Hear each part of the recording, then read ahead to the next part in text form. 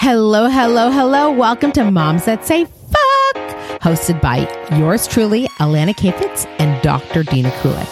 I'm Alana, the CEO and founder of Moms Toronto. We're on a mission to bring moms together and give them a great day, revolutionizing maternity leave. And I'm Dr. Dina Kulik. I'm a pediatrician and pediatric emergency medicine doctor.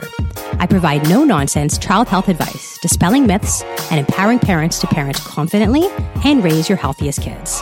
Together, we have 6 kids under 8. We are eager to chat with other moms, entrepreneurs, and interesting people about everything from sex to alcohol, sleep woes, and body shaming. We aren't afraid to talk about taboo topics or share our many opinions. We say it like it is and want to get to the heart of the issues facing moms and caregivers everywhere. Come join us. Hello, hello, hello, mamas and papas. Good evening. Welcome to Moms That Say Fuck.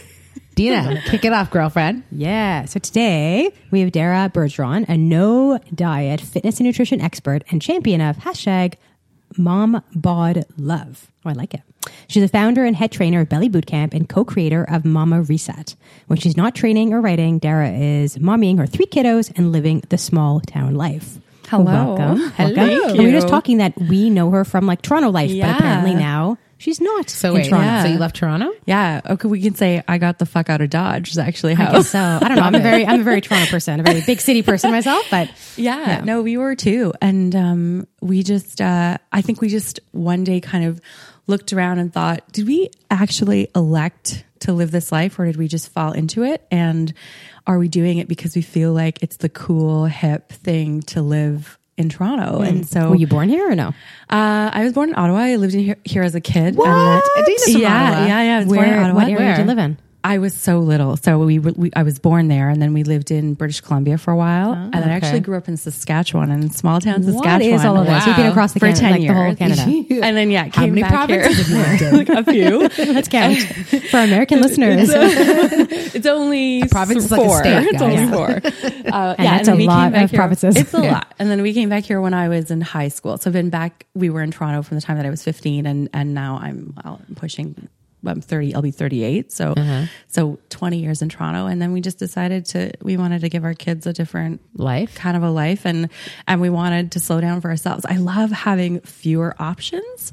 Like, there are some definite moments like tonight coming downtown and going to eat and having a million places to choose from is so amazing. But at the same time, like one of the things I work with coaching clients, I think it like you can really take it to a big scale is eliminating choice can simplify and decrease stress. Oh, I and love that's, that. Yeah, it's something I think really, you're very right. I think there's too many choices in some ways. It's hard. We like choice, but then it's like, It's fine if it doesn't Time affect gets you to be negatively. stressful. Yeah. We But call if that it's the affecting- non-fat chai latte with extra Exactly. foam. Like which The millennial generation.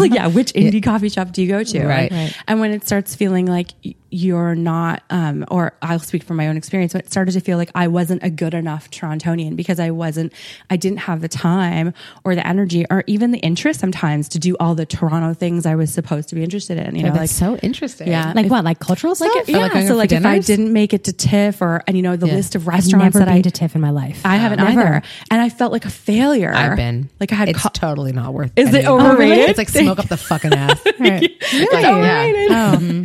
Or like the list of restaurants, we'd have a list like restaurants that opened 5 years ago that we were like, we got to go there sometime. And the reservation list is so long. You're like, fuck, I don't know. We have 3 kids. Like, when are we ever going to go? Well, Like Dina and I Aloe, both- I've still never been to I Aloe. was just And I on really an want to go Aloe to foodie. Aloe. Exactly. So it's Like, funny. yeah. Like I said to like me and Dina were just talking about this. Like I used to feel like Toronto 11 years ago, the food scene you could stay on top of. Yeah, it's now it's like incredible you now. can't stay on top of And it. the fucking traffic. Like, It's going. You're really selling me on this leaving Toronto.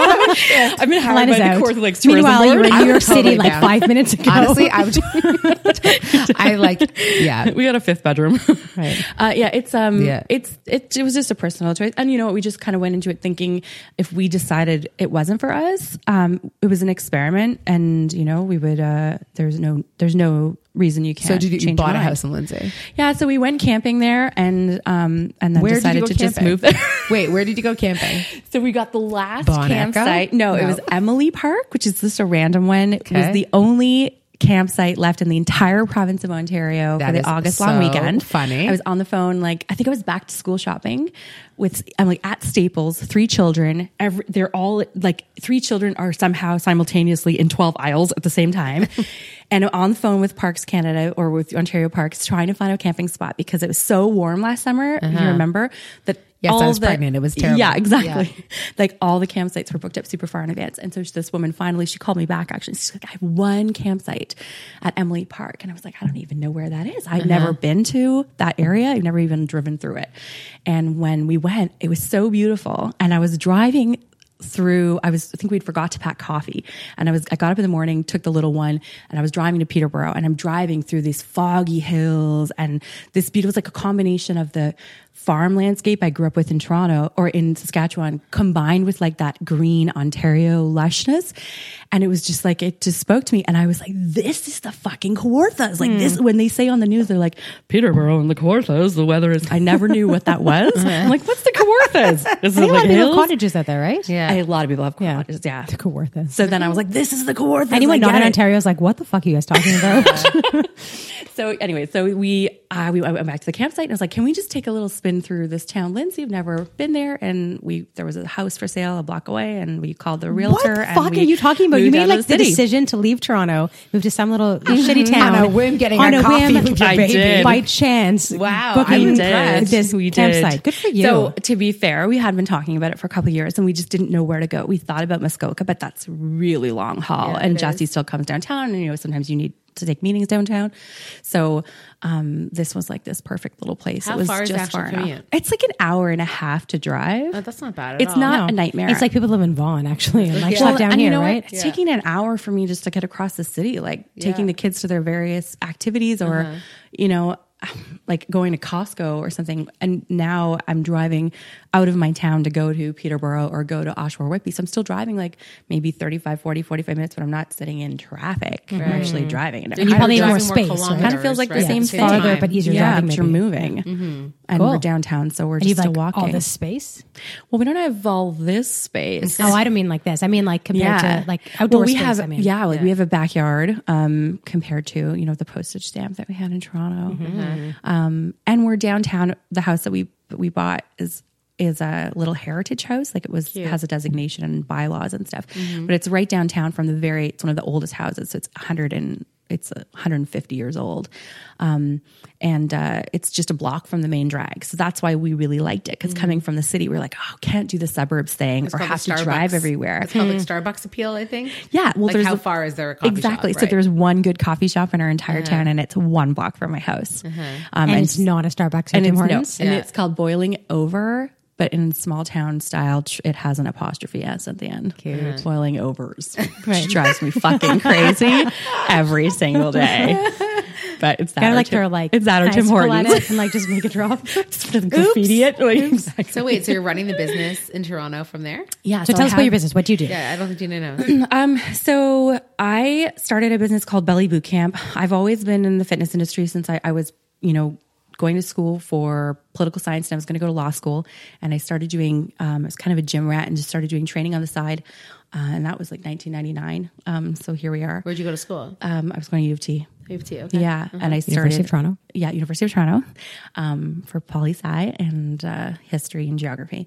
And so it was supposed to be a part-time gig. And then in the end, it just morphed into something that allowed me to become self-employed and to be more active with my kids when they started being born. So that's how Belly Bootcamp developed. I just decided, you know what, kind of like the Lindsay story.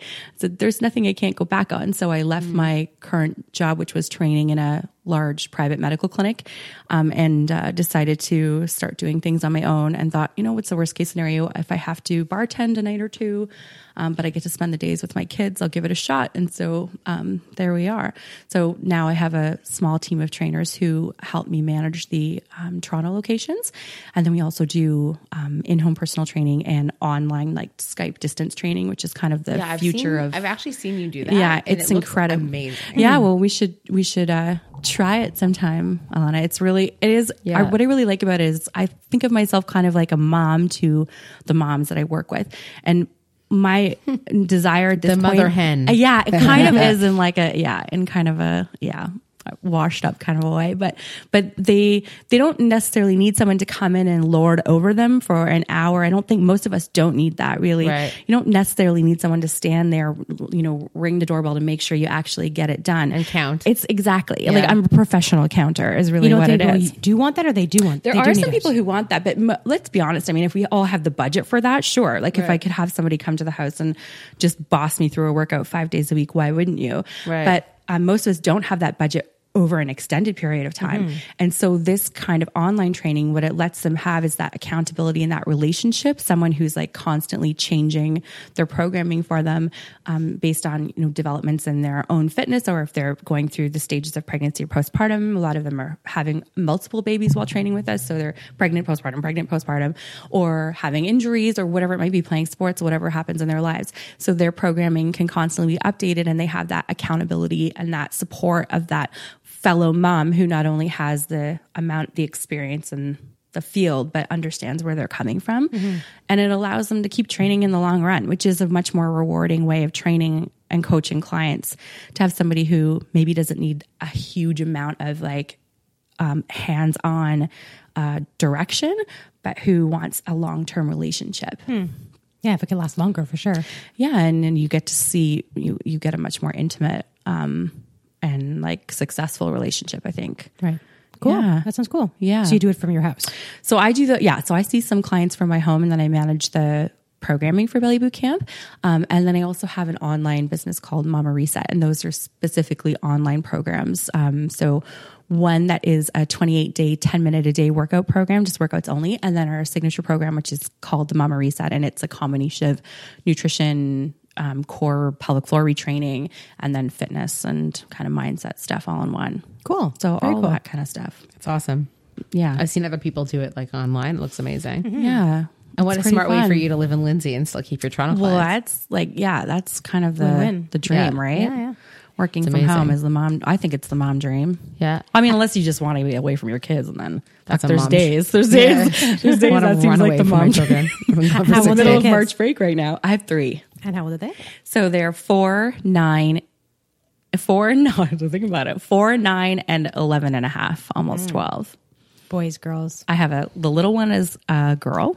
My son is the middle one. He's 9. And then our eldest is a girl. So girl, boy, girl. How is the tween girl business thing? She's the easiest of the 3. Well, really? I guess she's getting a little bit spicier, but she's kind of one of those girls who, she's slow to develop socially. Like she's popular and she has lots of friends because she's very nice and sweet, but she's not one of those girls who's like hit that real snarky preteen place early. Hopefully she doesn't. Yeah, well, at least not yet anyways. But I've heard 11 is the... Yeah, that's why I asked. Do you have an 11-year-old too? No, I don't. Okay. My eldest is 8 and they're all boys. Oh, but boys. he's going to be drama. Anyway, he's already drama. Some of them are. Yeah. 11's going to be interesting. It's but such a girls, I random find number. like 11. Like I was such a bitch when I was 11. I think I was still terrible to fucking my parents. being dressed out of the Sears catalog at 11. I don't think I had any really? knowledge of culture I or had, anything. Like, a boyfriend, and like I remember calling my mom a bitch. Like I was not a Your nice 11 person. was different from My my mom would sit 11. to me like, Andrew's face. absolutely, right? You're shaking your head, yeah. Andrew's just eyebrows went, no, that sounds about right. That's about right. Yeah, he's heard the stories from my parents. No, I was mean. I was not nice. I was really not a nice person then. But I think I'm a little nicer now. I think. that's an age when it starts. I think that's what I hear. Like a lot of I think my mom would be like, yeah, about 9 it started. Yeah. You're an early bloomer. Yeah, I think 11 was hard. I was an early bloomer. Yeah, I had a boyfriend at 11. Yeah.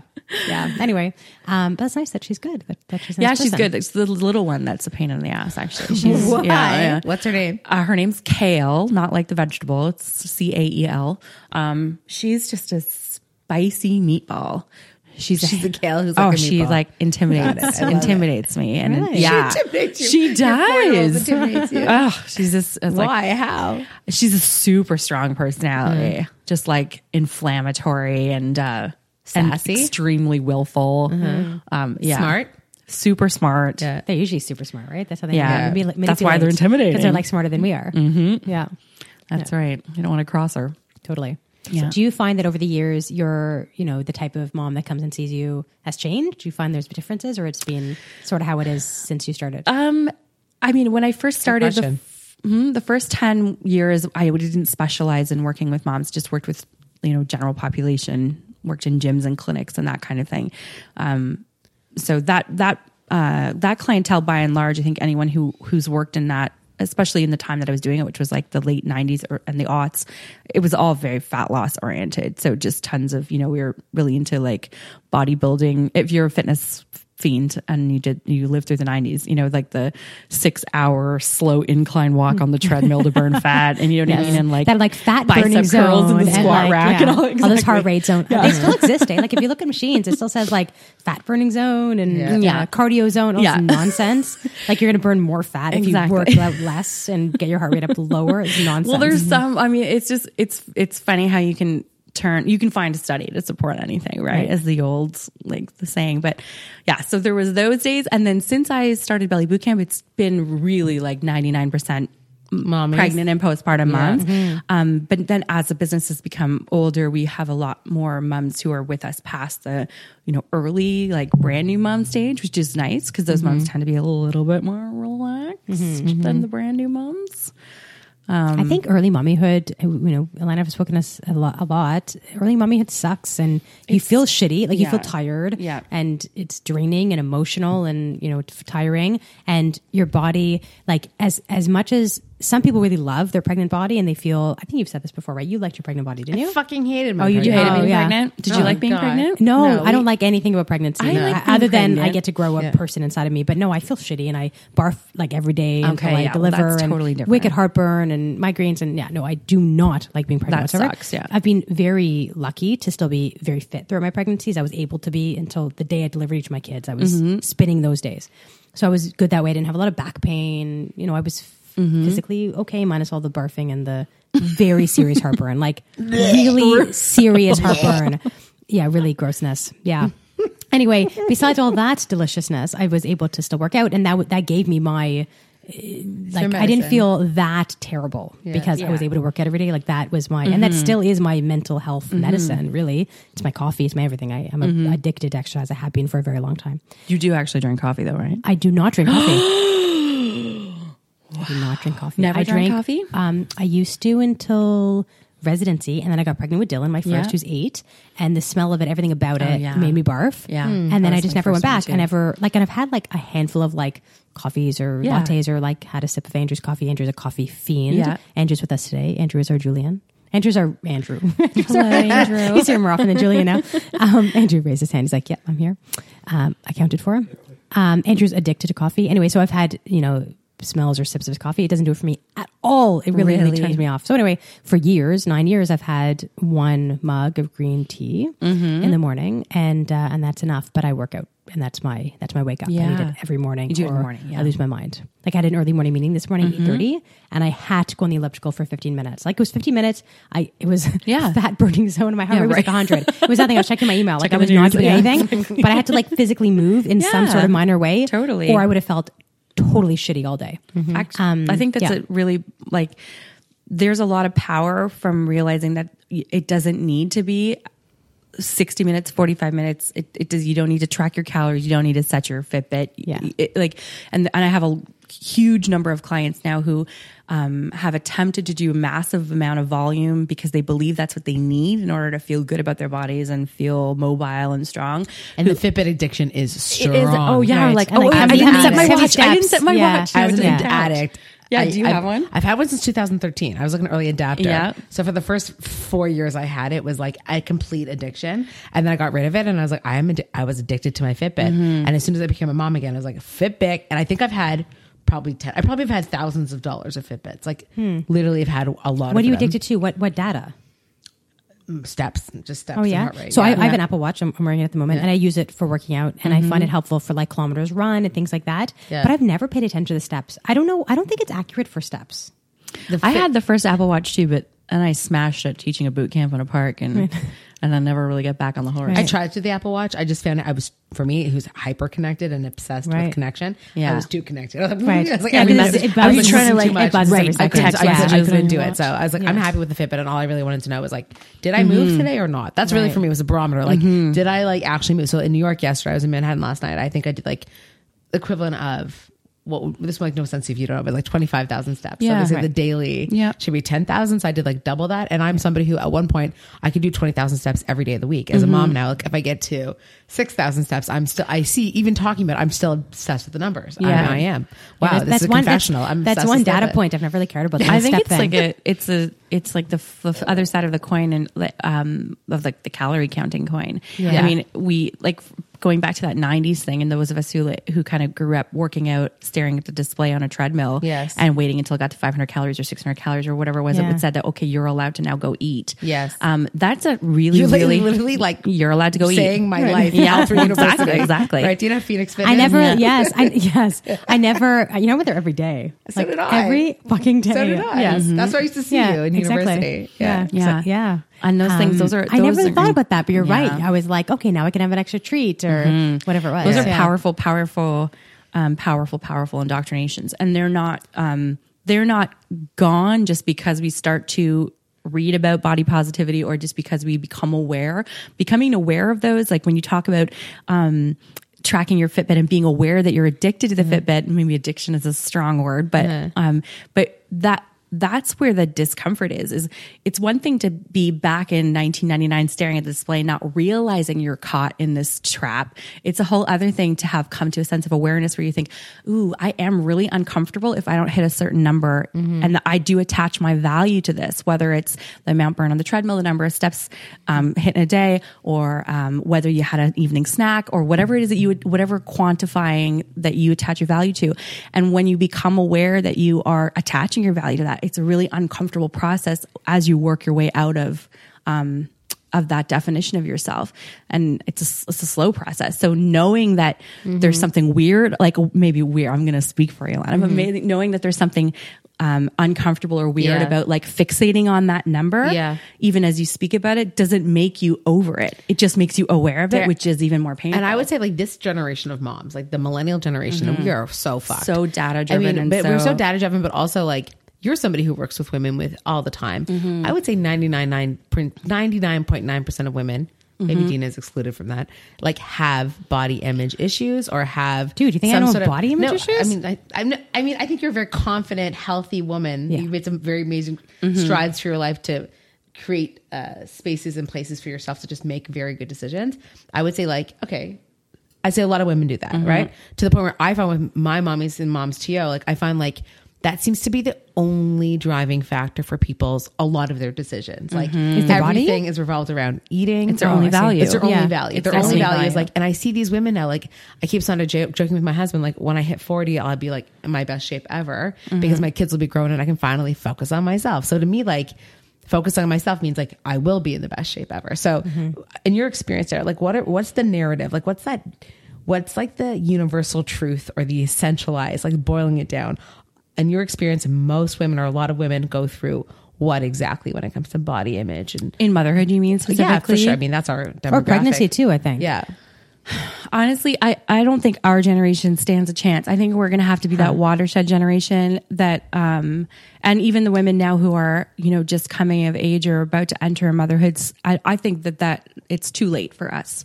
I think we will probably have to spend a great deal of our energy processing the way that we've been educated, and making conscious decisions to experiment with our own bodies, which is a process I've been going through for the last few years, and figuring out what have I been taught that I no longer believe, what have I been taught that I do believe, and what is my experience in my own body when I try these things and, use myself as a case study of one.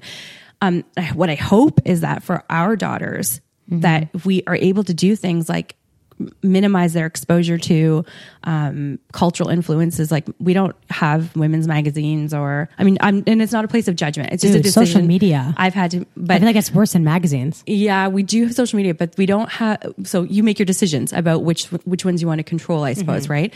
And so I do have social media, but I'm quite careful with my own social media in terms of what I expose myself to, because for the longest time I did follow every skinny blonde woman who I thought embodied what I should strive for. Right. And over time, as I got to that place of realizing my own like internal discord, I thought I have to not look at that anymore. I have to fill my feed with women who are of body sizes that look like mine, different colors, different cultural backgrounds, different political beliefs and have diversity, expose myself to diversity, even if sometimes I'll be totally honest, there was a large period of time where I would intentionally put larger bodies in my own social media feed, and I would still have a visceral reaction to those larger bodies, seeing them if I were to scroll through skinny, skinny, skinny, not skinny. And the reaction when you've been taught that your entire life, like we were saying earlier, it doesn't, just because you intend to be positive about your own body or positive about other people's bodies, doesn't override all that indoctrination immediately. Yeah. So you still see those bodies and go, ooh, really? Is she going to wear that bikini in public like that? Because you've been taught for 35 years that that's improper, wrong, gauche, whatever. So there's like a really uncomfortable period where I had to come to terms with that. And at that time, I was still really judging my own body. And as I became more exposed to as I expose myself more to other kinds of bodies, and as I learned to stop to like explore my own feelings about my body and become less judgmental towards myself, I also became less judgmental towards other people's bodies, which made me a better trainer, a better coach, a better friend, a better leader, I think, in a field like this. And then ultimately able to see the truth behind the messaging that like women can look differently from one another and still reflect health, fitness, value, worth, leadership. I'm sure you guys had the same, I love everything you just said. It was love it. Beautiful. I remember, so I was a chubby kid. Yeah, me too. I'm still a chubby kid. Me too, actually. I tell people all the time, my body, the way it's meant to be, if I were just to like, let it all go, not even like just normal eating, to be honest, like not like, I'm not restricted, but I definitely watch what I put in my body. My body is what is like a 1600s painting of a woman who's breastfeeding or pregnant or something lying there. Like I meant to have these gigantic boobs and big rolls. Like that's my natural body. Yeah. If I don't work out every day, if I'm not really like thoughtful what I eat now, I'm keto, etc. I am meant to be like 250 pounds. Yeah. What do you think, Andrew? You think so? That's the way my body goes. All tits. Yeah. All tits. Just like, but you know what I mean? Those paintings, right? The women are just like, totally. Like Rubens. Like 8 babies. Yeah. Like Rubens, like 8 babies like sucking on teeth. I meant to be like, you literally do have 8 babies, don't you? Not all breastfeeding, only one's breastfeeding. Like a little piglets. Like, teats. They're called teats at that point. They're no longer breasts. We didn't have someone draw that. Just like me and a bunch of like pigs. Little. I could probably get that drawn. I love that. I love that. Do that. Fever, whatever it's called. Yeah. Fiverr, whatever. Anyway, so anyway, I remember being like young, and I have 3 brothers, and my brothers are very thin. Yeah. And my dad is very thin. And my mom is thin and small breasted. And I had big boobs even when I was like 18. Like I started wearing like a bra thing, but like a bra, not just like a little thing that covers your nipples, but like a bra when I was 7. No exaggeration. And it wasn't like fat. It was breast. Like I legit started everything very early. And I remember looking at magazines like Teen or whatever, all these, Baby Boppers, Boomer, Baby Boomy, you know what I mean? Those magazines. And, definitely know what they're called. No one knows what you're talking about. You know what I mean? Teen Bop, yeah, whatever. 17. Teen Beats, right. 17. Or like being at camp. Sassy. Being at camp, and I had like all these skinny friends, and anyway, and I remember like, early memories of like feeling lesser than, or like I was a failure in some way. And like I had the rest of my life together, and I was always like this super planner and very much forward thinking, and I want to be a doctor, and I want to have all these kids, and like all these things. I was very forward thinking. Check. It all worked out, thankfully.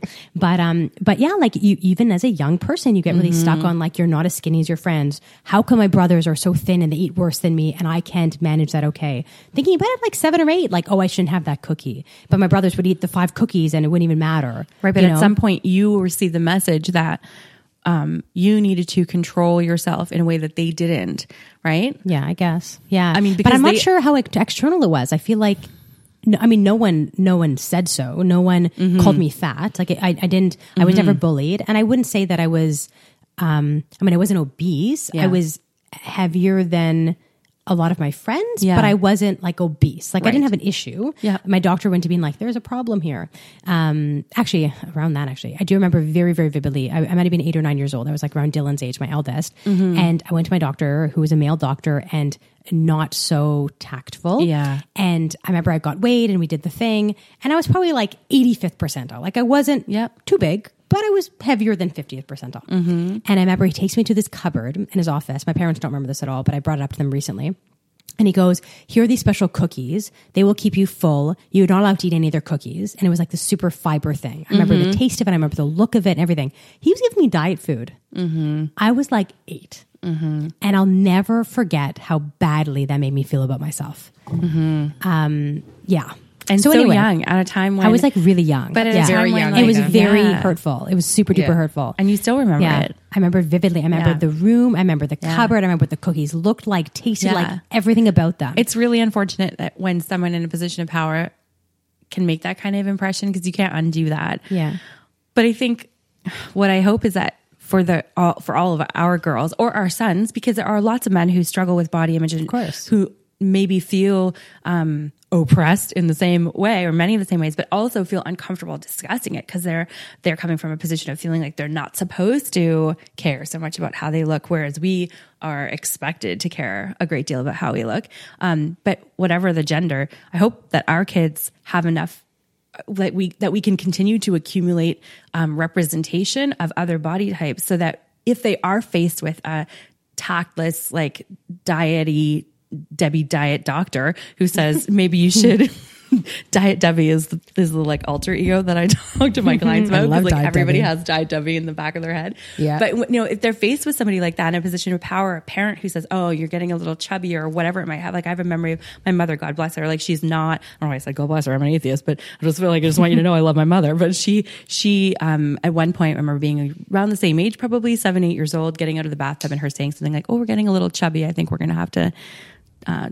Careful about that or something. It's probably the one time in my entire life she ever made a comment about my weight. And you remember very well. And I still remember it. Yeah. And I remember laying in bed with my younger sister.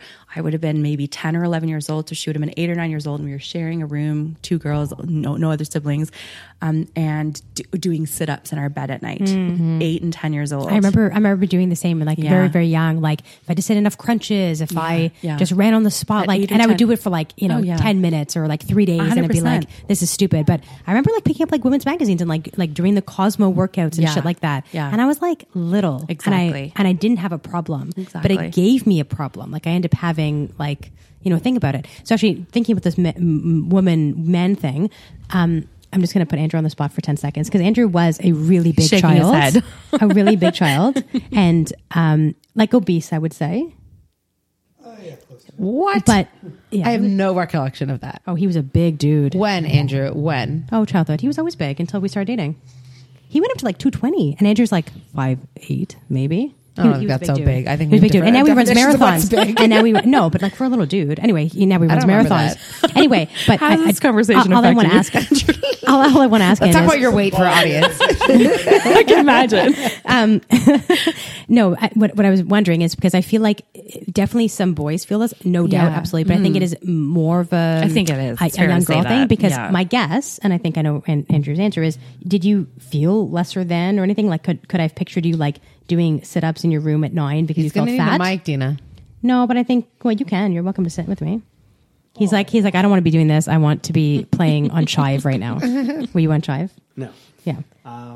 So no, I didn't have any body image issues ever. Yeah. Like, it just never affected me. Did you know that you were big?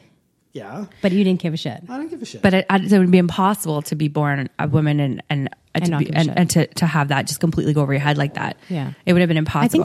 I think so. I don't think you could be in any I'm sure culture. some boys have issues with it too, but I think certainly like 99.9% of girls would have those issues and many, many fewer and are still carrying boys. them now. Yeah. Which is... I think you could honestly do a 12-part series with us where we could talk about, no, I'm not kidding, this one issue and like hyper focus and like zoom in on a very lot big. of like the microcosms of body issues, negative value of women. I don't even know what the topics are. It's like all of this resonates with me, and I'm quiet and listening because like it rings too true. You know what I mean? Like I think we all have that. I just wrote an article called "I'm a Fat Mom," and it went like.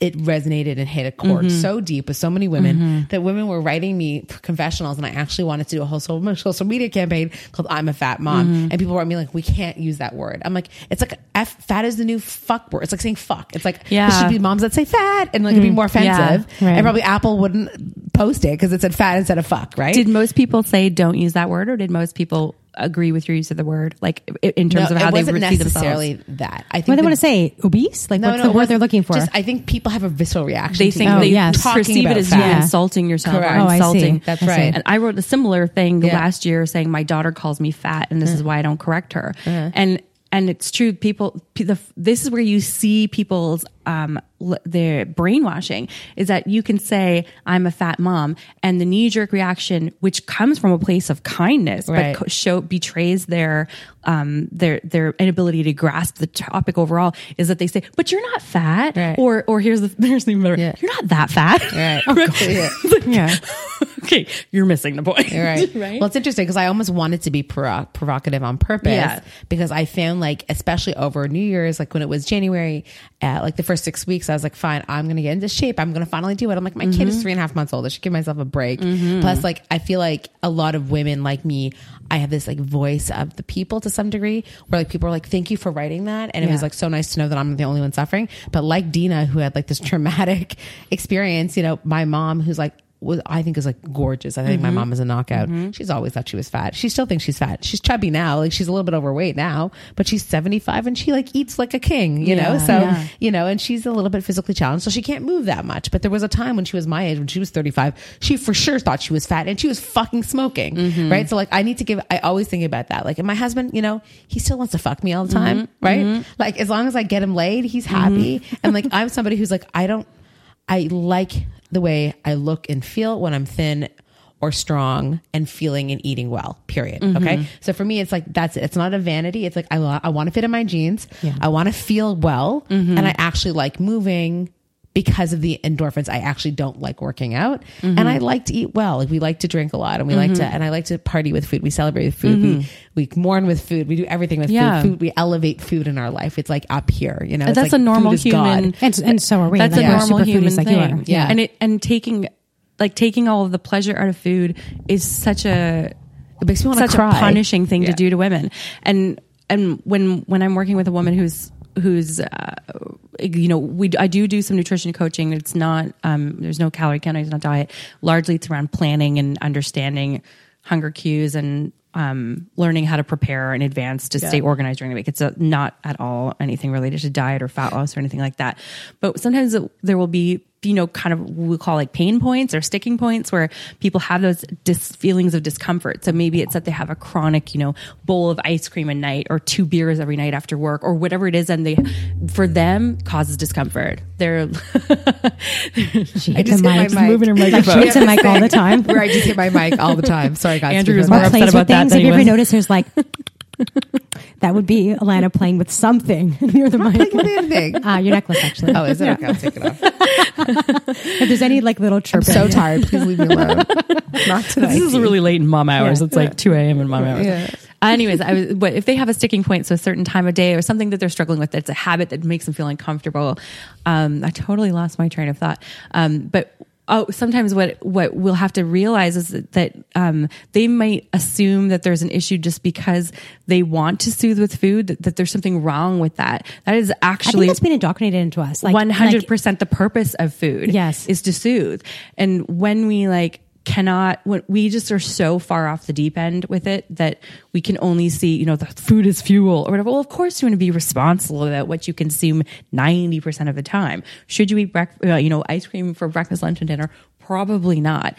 Are you going to at some point give in and eat ice cream if ice cream is your thing? Of course you are. So why don't you just plan that you're going to have ice cream and then enjoy it And but again, like we were saying earlier though, those are steps that need to be taken deliberately and that need to be applied hopefully within a good coaching situation, because simply making those decisions doesn't take away those bad feelings. We still might sit there going, oh, we really shouldn't have this. Or we deprive ourselves, and then we eat a gallon of ice cream, right? And then feel really shitty And then we feel shitty because that does guilt not associated with eating. That doesn't align with our values. Yeah. And it's not actually the losing weight. In my experience, it's not the losing weight or the fitting back in the jeans or whatever it is that actually causes the change in someone's feelings about themselves.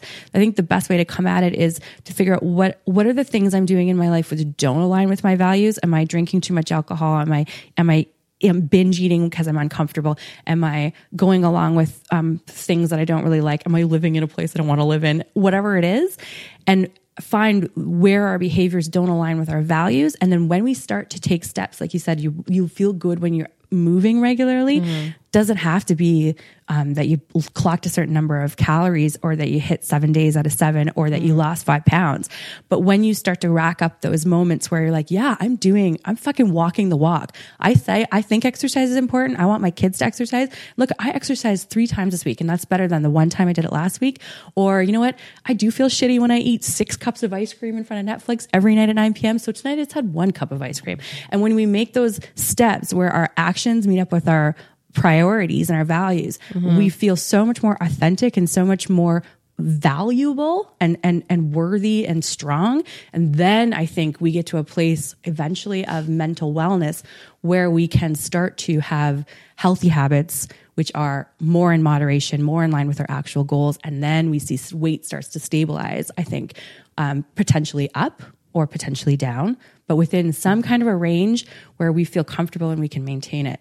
And so the struggle then is in deconditioning ourselves to expect that range to look like this person or that person. Or God, I love everything you're saying. I'm like, and because also just for the audience, like you're a very beautiful woman, right? And I'd say like to some degree, what you're saying to me is like even more, you resonate more with me than other people I see on Instagram, because I'm somebody who like have a little meat on my bones, right? So like I have to tell you, like I live and breathe in the mommy ecosystem for social media, and almost 90% of the women who are popular and famous are nutrition, wellness, workout people, and I'm like, I'm never going to look like you. That's not my reality. And Sam Core Trainer, who's another popular trainer in the city, I once heard her speak and she's like, just unfollow, just like exactly as you said. But what you said to me just like resonated with my aha moment of this podcast so far was like, we are the watershed generation. Like it's too late for us. I think almost every mom I have like body dysmorphia, eating disorder, like eating disorder, like magnified during pregnancy and even more postpartum. And probably some things that should have been actually treated like very unhealthy relationship with food. And like,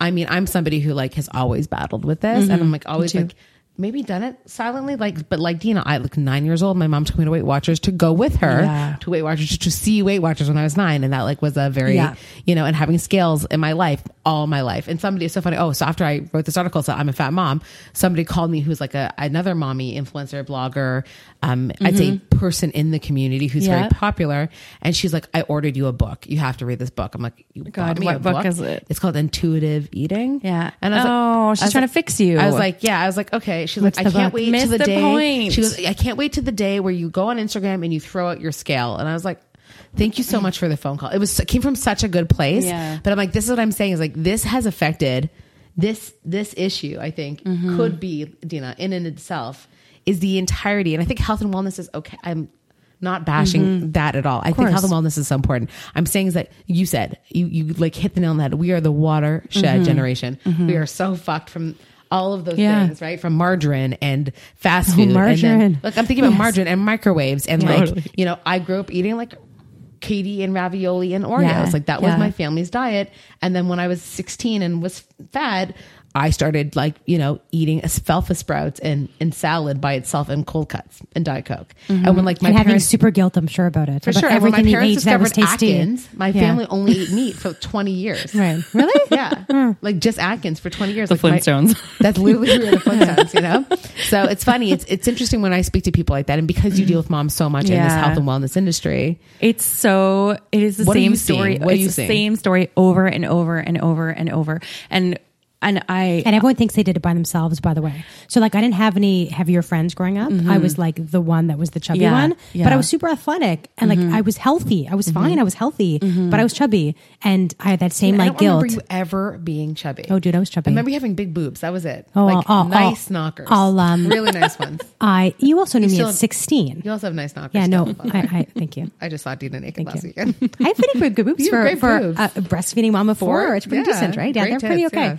No, I was chubby. No, I was legit chubby. I'll put some pictures up. I was a chubby kid. That, but okay. No, I really was. Yeah. What was I saying? Yeah, so I was chubby, and I remember the guilt. Like I just remember thinking, I really want that cookie. Like think about the cookie for hours and hours, and I would like go make myself salad to like fill myself up because I thought that's what I should do. And then, but I'd be thinking and perseverating about the damn cookie or the bowl of ice cream or whatever it was. And then I would eat it and I couldn't eat one. I would eat like 5 of them. And then I felt terrible about myself. Yeah. But if I just given myself the fucking cookie, the one cookie at the beginning, I wouldn't have gotten so built up about the damn cookie and I wouldn't have eaten lots of them. With your own kids, what do you do? Do you let them indulge or how do you deal so with sugar? I feel like we have, my kids have treats. Yeah. So I feel like I really feel like we have a really good, healthy relationship with food.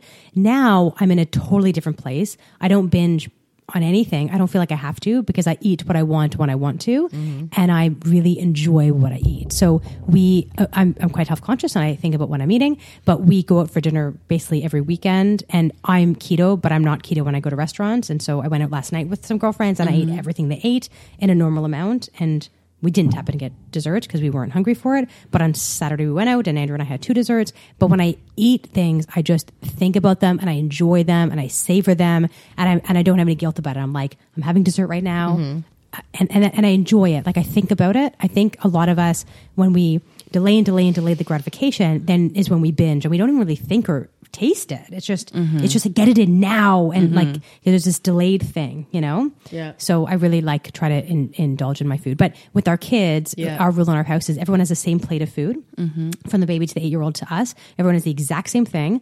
And it's healthful things, you know, but like, you know, Andrew made macaroni and cheese on the weekend, right? His own. Oh, I saw that recipe. It looks sick. And it was, and it's delicious. Really, really good and not like purely healthy, but like healthier pasta and like real cheese, like, you know, it's healthy stuff. Anyway, so my kids eat the same thing as all of us do. And if they eat it in a reasonable way, they don't have to finish every lick, but they have to eat it in a reasonable way. Then they can have some kind of fruit, which is their choice, whatever they want, you know, berries or grapes or banana or whatever. And then they can have a treat of their choosing. And that might be a bowl of ice cream or it might be a cookie or it might be whatever, a granola bar, a yogurt. They think yogurt is treat. But they will not get the treat if they don't have the fruit and the rest of the meal. But again, they don't have to finish everything on the plate. They can eat it in a reasonable amount. Yeah. But I also am really adamant that parents not give this and this and this and this and they're like lion chefs because their kid refuses to have this, they refuse to have this, well, and they only want to have chicken fingers and they only want to have yogurt or whatever. We don't play that game. If you don't want to eat, don't eat, but I'm not giving you anything else. And it's then tomorrow way harder you'll realize to correct that later Dina, on. That story you told me about what? About the McDonald's kid? I can't. Oh yeah, no, yeah. I see a lot of kids that have really poor diets because that's what they choose to eat, and parents feel so badly that they're going to go to bed hungry and they're going to wake up hungry, and what are we going to do? And so they cater to that and they give them what they want, but kids are not smart enough to make decisions about what they should be eating. Yep. And then I feel strongly that they end up developing a very significant taste for the processed, the salty, the sugary, and then no longer are able to really even tolerate things that don't have that same strong flavor palette. And so things that are not super sugary and salty, they don't like as much. Like, we know that, right? Like broccoli tastes a bit bitter. If you are always eating super salty and sugary, broccoli will taste much more bitter to you. You know, where things that don't have a lot of flavor, it tastes almost like bad to them. Like water to some kids tastes like toxic because they're so used to the sugary stuff. So it's interesting with it's your bringing kids. it back to like real food. And then I wouldn't say we reward our kids with food because actually we don't do that at all. But again, they can have it at the end of their meal if they eat a decent amount. And if not, then go to bed hungry. Like it's pretty regular that one of our kids doesn't eat anything, and Austin ate nothing for dinner. Nothing. I didn't offer him fruit. I didn't offer a dessert, and he was good. He went to bed. Like that was it. You don't want to eat, doesn't want to eat. But I'm not going to offer him something else because he didn't eat. Because that's like an endless game that people are playing with their kids. I honestly, I was like, I used to see people run around with forks chasing their kids, being like, eat this. And then I saw me and my husband. I watched my husband do it to my son. Look, we cannot do this. Like, we are not going to start chasing our kids with forks. Yes. And like, I sometimes go through the laundry list of like, okay, Elias didn't eat anything. He didn't eat anything. We made him something. He didn't eat it. So you inspired me, Dina. And so did Aviva Allen. She actually inspired me many, many moons ago early on. And she was like, just sit together as a family. You don't necessarily need to be eating all this, but just sit at the table. So even if we're not necessarily eating all the same thing, like Elias ate at 6, we ate at 6:30 tonight. He had pierogies. Matt made like this like cordon bleu recipe, like amazing, insane fish dish. So we made Elias come back and sit with us while we ate, and we sat with him. So I like, think eating should be a social experience. I think we've moved. I think so much of us have moved away from that. It's like this is a 90s thing too. Like sitting, having like TV dinners in front of the TV. Right. We should be like in a circle, talking to each other, sharing about our days. Yeah. I feel like that's something that a lot of families are missing.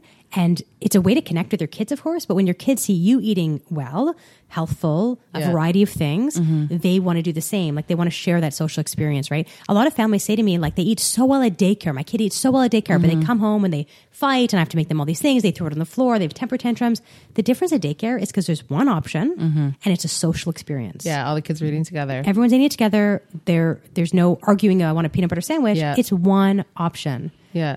Do that at home. I think there's definitely some like caveats to that. Just that there has to be, first of all, there have to be cooking skills, and that not everybody has those. Smart. And that is like, there's a learning curve there. There also has to be nutrition knowledge, and not everybody has that. It can be shocking to think how many people don't know. You know, for those of us who do consume, especially those of us who maybe come from that disordered eating background, where we like have like consumed every bit of nutrition and fitness, every magazine, every article ever written to try to learn more. And there are people who haven't, right? Who just legitimately do not understand the macronutrients and or how to prepare foods beyond like the craft dinner and whatever they were raised on, right? So there's those things, and that's I such think a good point. Yeah, I think the other thing is that this is really, to me, is a feminist issue too, because we exist in a culture where the demands of consumption are that we have a two income families most of the time, right? We have to have two incomes to sustain the level of consumption that we consider normal for our society. And so then you have a working mother whose job is also whatever her work looks like. If you're self-employed like we are, it could be 16, 17 hour days. If you're a 9 to 5 mom, it could be the daycare drop off and the daycare pickup and then temper tantrums and someone shit themselves and whatever, right? And then at the end of that, you're going to go into the kitchen and prepare. So when I work with a client on meal planning and prepping, it's to be prepared in advance for those shit hits the fan days so that you have kind of options at work that everyone will eat. One of the, my favorite dietitians, who's a pediatric dietitian, works with families. Her name is Jennifer Baum, and her handle on social media, if anyone wants to find her, is Palmetta. She's fantastic. She's fucking awesome. Yeah. She's fantastic. Have her on. Yeah, she did a takeover for me, actually. Oh, yeah. She's really great. She's been on my Instagram. She is unbelievable. Yeah. And that kitchen is she's amazing. She came to Belly Bootcamp, and she's done some work with some of our online programs as well. But I just consider her just an incredible resource. Amazing. She's really great. I should connect you guys. She talks, you would love her. And she talks about the division of responsibility. And I think that's kind of what you're talking about with your kids. It's preparing one meal. She's really good about almost like, it's kind of hipster, like deconstructing things. So if she's making, say, spaghetti and meatballs with tomato sauce, she would have meatballs in a bowl, dry pasta, spaghetti sauce, salad, and she would be allowing people to combine them on, so everybody gets the same thing, but they might choose one meatball or 3 meatballs, red sauce or no red sauce or whatever. And then that's exactly our mealtime. Everything's in different like things, and you can add your cucumber or not do the cucumber, and then you can have the spicy the stuff for, so we'll do a lot of the time as we just consume like a massive amount of hot peppers, right? So we'll make something not very spicy, and then we'll add more salt, more hot peppers, whatever for ourselves. And I'll generally just serve a salad on the side of everything, and you just kind of, our kids have to have some of everything. They have to have a bite of everything. I used to push them a lot more to finish their plates, and then as I've come more through this journey, I realized some of the stuff I grew up with about clearing my plate, and so I don't want that for them. And then I've learned so much from women like Jay, who she talks about the division of responsibility. That's what I was going to tell you. And the idea is that the parents' responsibility is to provide the what. Like you said, kids can't decide what's healthy. They can't even really process nutrition information until adolescence, according to Jay. This is all her. You for sure have to talk to her. Yeah. But she says, don't bother trying to teach them about nutrition. Get them to help you. You know what I mean? Like set the table, come to the grocery store with you, whatever, help you in the kitchen. You decide what's for dinner. They decide how much they eat or whether they eat. And so, to your point about your kids going to bed. Exactly how I feel. To go to bed hungry if they choose. I mean, they're not going to starve themselves, right? Yes. Eventually they will choose from what you offer. But it's really hard to not let your own mindset about it get in the way. So that's like the dance for our generation, I think, is trying to raise kids who don't have those hangups or think that they have to, like a starving kid in Africa is going to die if they don't eat a pound of spaghetti for dinner, like I think, oh my God, Dara, everything you're saying is resonating so deeply with me. And I think it's so apropos because I find like, that's exactly it. Like this is it's a generational issue. Totally. Like it's so funny. So I was reading this book, Kat and Nat's book, and they actually talk like moms of the 70s. Like they didn't freaking work out. They smoked cigarettes. Yeah. That's how they stayed skinny. They had martinis at 5 o'clock every single day. Exactly. Like they didn't They weren't like, Yeah. I guarantee they weren't in a Lululemon army. Like that's not what happened, right? They're not doing pelvic floor exercises. When did, when was like Jane Fonda business? When did that start? I think about our parents. It's like 80s, yeah? I think it's I think that's when like 70s and aerobics 80s. became like a thing. And then it was like Cindy Crawford. yeah. Right. And like the Remember stepping, the chair on the beach? stepping shit. Yeah. There was a chair on Do the you guys remember beach. the Cindy Crawford chair on the beach? No, but we're going to Okay. find I'm that. sure. I feel like we need to But look that up. So, Dina, I have a question for you. When you see moms come into the office, Yeah. that for me is always the issue. I have to be honest. I have a very bad issue, which is I'm going to confess here, which is like I'm now 5 months postpartum, and like my body has not changed dramatically since I've had my first kid. And I went through like 6 weeks where I'm like, oh my god, like I'm down the weight that I want to be down, and then I was like, like something happened, and that's I'm off rails. But I see other women who are postpartum. And I know for sure they're checking me out, being like, oh, she's like about 5 months postpartum or whatever. Oh, she hasn't lost her baby weight yet, right? And I see other women. feel I'm like, judged? I feel totally judged, but I find that I also do it to other women. Yeah. Where I'm like, oh, okay, Yeah. she just had a kid. Wow, she looks. And in most of the cases, I'm saying like, you had a kid 6 weeks ago. Are you fucking kidding me? Well, in your pregnancy, you look like you swallowed a basketball. So, and you're also somebody who's naturally really thin to begin with, and you've never had a weight issue in your life. Or maybe you have that I don't know about. Maybe you're more anorexic than you are a binge eater or whatever You your never know. shtick was, right? So, I just assume everyone has some sort of body image issue. I think they do. I think they or do. like- I mean, to see a lot of but when women. you see a lot ready of to moms say, who yeah. are postpartum, Dina, like what's I- the general me conversation? too, right? So I have 4 kids, you know, I have people 4 see kids in you 7 have years. pregnancies I've gone and- up and down and up Right, and down and right. up and down. And it always gets to this point where my kids are like a year and a half ish. And I feel like comfortable in my own skin again. And people start to comment on it. And then typically around now I get pregnant again. And then people don't ask me about it for a bit. No, Andrew's like, Just scared the shit out of Andrew. yeah, no, I'm not getting pregnant again, but yeah, so I've gone up and down, and it's funny when people start to comment, right? Yeah. And like, On oh, your you're body. looking really great again, Right. And now, I mean, thankfully, thank you, patients, but people are commenting more often that I'm looking good now, or what are you doing? What are you doing differently, or whatever, those kind of things. And I'm like, but you didn't comment like 6 months ago. Well, that's the value judgment for right them, there. there was like a number that I hit or a size that I hit or whatever. People start commenting, but I see women go up and down. Actually, you know, many minutes ago, we were talking about, you know, a lot of women like their pregnancy bodies, or Right. they don't hate their pregnancy bodies. A lot of it time is because like even if you're chubby or heavier, at least it gets firm. Like there's something to like the firmness of a belly. You know what I mean? It's not like the flabbiness that you have. Or if it's you're acceptable. heavy. It's the one time it's acceptable to Exactly. put on Yeah, weight. like Yeah. you're round and it's you know, it's okay if your face got chubbier. Like most people hate it less. Or like you know people what I mean? who perhaps have had an unhealthy relationship with food and have always said no to every temptation or every. You feel let's more call them comfortable sugar, again, yeah. That, or girls who are like very thin, they love their curves, right? Because Yes. first of all, they have curves for the first time. Their tits might fill out, or like, and husbands also like having. But a there's little less more guilt. junk in the trunk, and also they're like eating without punishment. And I remember.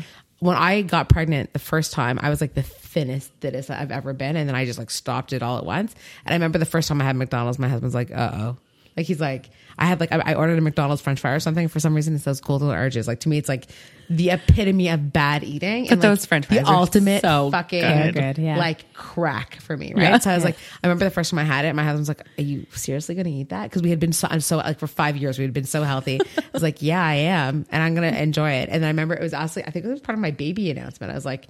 I like did the emoji of like the baby face, like baby made me order this, like that. People are like, oh my God, you're pregnant. Like the people who like read it and saw it. It's like, yep, that was it. Like started eating For me, it's McDonald's. toast and cheese. It sounds so ridiculous, but my That thing sounds very when I'm British. pregnant, I want like toast and like shitty cheese, like not even good cheese, like processed. I don't want that now, cheese. Gina. You're making me hungry. Sorry, we have toast and cheese upstairs, but real cheese. We have real cheese. Anyway, yeah. So I mean, I feel like a lot of women feel pretty okay, even if they're heavier people when they're pregnant, because there's something to it. There's like the relaxation of like I could just eat now and it's okay, and like some people have some guilt around like I have to deal with it later, but there's the deal with it later part. But then you have the baby and that firmness is gone, and suddenly it is just all like the extra weight or the extra fat or you get all gooey. There's this thing. I think Andrew knows what I'm going to say. You know, when you deliver, I don't know if anyone else felt this way, but when you lie down, something that firmness is gone, the uterus is gone, and then it feels like dough. It's so soft at first. And it feels like gooey dough. It's so creepy. Like the skin is for all a couple of stretched and weeks. everything. Yeah, Yeah, but like that so dough squishy. feel when your belly just kind of goes God. in or whatever.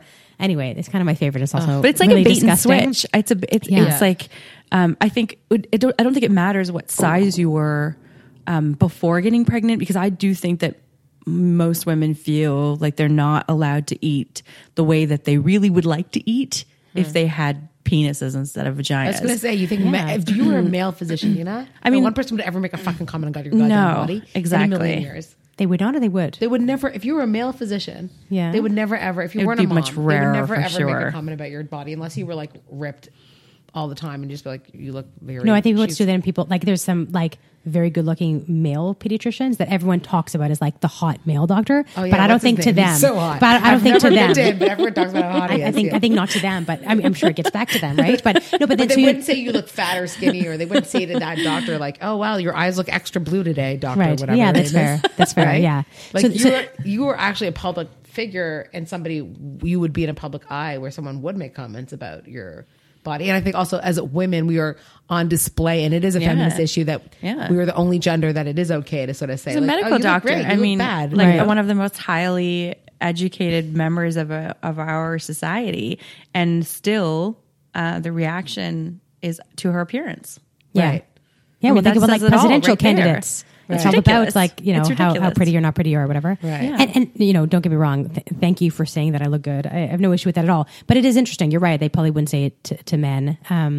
Anyway, so yeah, so you have this baby. The baby Yeah. comes out, and you're It's total exhausted, baby and you're switch. Yeah. tired, and then suddenly the firmness that doesn't feel fat is gone. You know, your uterus and the baby. You know what I mean by the firmness, right? Like Yeah, it's and I don't- hard and yeah. versus it feels flubby. You guys know what I mean, right? I think Anyway, the that- baby comes yeah. out, and then suddenly everything that's left there, and you're squishy, and you're not tone anymore, and all of that, and that's when suddenly you're like, wah wah. Now I have to like fix this. Like this is a problem that needs to be fixed. Even though it took 9 months to get to that point, takes quite a lot of time, much more than 9 months usually to get back to it, and then just adds to like, you know, you already have all these other things to deal with, like feeding your baby and caring for your baby and sleeping. It's just the and- expectation too that you have to get back to it. Yes. I mean there for sure there can be levels of like weight gain which are fundamentally like detrimental to your health. But that's a personal choice. It's not a societal ill the way that we project it to be. I mean, definitely I don't even think that the term obesity epidemic is really considered a positive term anymore, because we've got far worse. You know, I mean, I don't to like necessarily bring anyone's like love of their nightly wine into question, but we've got other things that we do that are just as harmful as overeating McDonald's fries or drinking ice cream or eating and drinking ice cream. If you're drinking ice cream, maybe you need to examine it. Yeah. but yeah, it's more just the expectations are so insidious, and we are, regardless of how firm our bellies are while pregnant or not, because there is going to be a level of body fat where you'd have to be very, very pregnant for the belly to be like appear firm on the outside, right? No, you just mean like, you know, when people are like, "Oh, can I touch your belly?" That Totally. But there it's not fat. But there are a lot of women who feel like their pregnancies are less valuable, or their pregnant bodies are less beautiful because they don't have that basketball belly. Like, we are expected to somehow defy the laws of science and gain weight only in and the only fetus. torpedo No, for, only like, the in front. fetus. Yeah, Somehow yeah. those calories are supposed to be just directed by some sort of miracle directly to the fetus, and not to our breasts, not to our asses, not to the deposits, normal, subcutaneous, completely healthful fat deposits on our asses, our thighs, our upper arms, our breasts, our shoulders, our faces, the places, and we don't value those in our culture. But we have very little evidence to show that subcutaneous fat is in any way not healthful. It's 100% a value placement aesthetically. And so there's like women who, like, even before they deliver already feel like they're doing a shitty job of being a pregnant woman because they're gaining weight in places other than their bellies. And they're already set up to feel like they're behind the 8 ball before they even fucking deliver. And then on top of that, we say, okay, it's so cute how you're getting big. Oh, you're so cute, you know, and we infantilize pregnant women like we do older women. We infantilize them, and then the baby's gone, and that's it. Instantly, all value is stripped and you of her. gotta fix it now. Absolutely. And every little bit of value that was placed on her is now placed on that infant, and she's no longer a vessel. She's now solely responsible for maintaining her or reinstating her aesthetic value. It's just such a wacky way to look God, at. you just like honestly like gave me a heart palpitation because that's exactly no. That's such. I had to my first pregnancy. That was my experience. Like first of all, I had no fucking clue what I was getting myself into. You're walking off a cliff. Well, you're getting hit by a Mack truck, and nothing can prepare you for motherhood except for fucking motherhood. Like you got to go through it, and then the second time you know what you're in for, and it's even worse. And it doesn't even make it even better. It's like you have amnesia because that's how society continues. You did if it 4 times, Dina. like things, society would like humanity would end, but. I completely agree with you. My first pregnancy, I remember like wearing outfits. Like I was like, how cute could I make this bump look? Like how many, like I would like dress my bump up, like the most fitted clothes, high heels, Really? accessories. Oh my God, my that's first cute. pregnancy. I was like, so not like that. I was like, to the nines. I felt shitty. I'm like, I want to go You to were, sleep. like, so I want to sick. be in a Yeah. onesie. I felt that way, Dina, but I felt like I needed to combat it, or like that I liked good for you, those. though. That's cool I that felt you like did that. I needed that, right? you And need I- validation. Yeah, I needed validation, and plus, I feel like when I look at it now, like my second pregnancy, I was like the sloth, like I didn't give a fuck, right? I was like, okay, I'm 11 always didn't weeks, give a fuck. put me in maternity pants right now. Like, how high can the waistband be? And like when I was like wearing little tiny dresses and heels and going to concerts with like booty shorts on when I was pregnant with Elias. But like I put on 80 pounds, So I was like, I didn't seem to care. I was like, oh, and the other thing is I think because I'd been fat before, I wasn't scared of being fat when I was pregnant. I was like, oh, psh, I've seen that number before. I can manage that, right? God, little did I know that Do you do a lot of scale watching? Oh, I'm obsessed. Still. Yeah. It's like your damn Fitbit. It is my fucking deal. I love Yeah. the fucking numbers, man. That's why clients, I don't like, pay attention to scales so much. Yeah. Like I know within like 5 or 6 pounds where I am, but I'm not. Would you obsessed say with you're that. like type A though in general? I'm not at all. No, And I Okay. am. You are. You're very I'm type I not A. at all. am. Yeah. I think I just know where my brain can go with it. Yeah. Like I know. Yeah, that's I've never. important It's a to know. rabbit hole. Since I was like a teenager, I'm not is. counting Yeah. calories and things Yeah. like that. Like I'm not. You have to know that about But I know yourself. that I would get addicted to it. Like I've like I've never done cocaine because I know I'd get addicted to Yeah, it. me Like too. I just know that about myself. I'm not doing coke. Neither have I. Never, no. Many No anal, other no coke. things. Let's talk about drugs one day, actually, because most people don't know this. It'll be like an eye opener. Just like I've never had anal sex, but we talked about it. Like many people, the number of patients that talked to me this week about like non-anal sex per se, but like oh, your podcast was great. Change specialties. And, your podcast was great. I was like, great. You know a lot about my sex life now, and they're You guys came out of the gate strong with and the men anal too. sex episode. Men are talking. I actually went out with girlfriends yesterday, and they were surprised to know how many men, parents, fathers that mentioned the podcast to me this week. Like, oh, I listened to your podcast. I'm like, am I supposed to be pleased We about had that? lots and lots of downloads. It's Are not you hitting on me? surprising. What is this? I don't know what this is exactly. Well, thank They're you. like, how you Thank you doing, very much. Yeah, girlfriend? basically without it, but in front of like their wives and partners sometimes too. And like, I'm like, is this awkward for you guys? Have we talked about this? The other day, I got a whole bunch of questions from the mom. And Dad's sitting there, and Dad goes, "Are you done?" Like to his wife, and she goes, "Yeah." And he goes, "So can I ask a question now?" And I was like, "Uh-huh." And he goes, "Do you like doing your podcast?" And I was like, Oh my God. "Your wife is there, man. What is this? What are you asking me?" And I was like, "I do have fun on my podcast." He's like, "I like your podcast." Okay. How did you not tell me that? That's so funny. It just happened. It happened yesterday. 2 Oh, days ago. that's so funny. I and I love was that. like, "I love that you love my podcast. Thank you."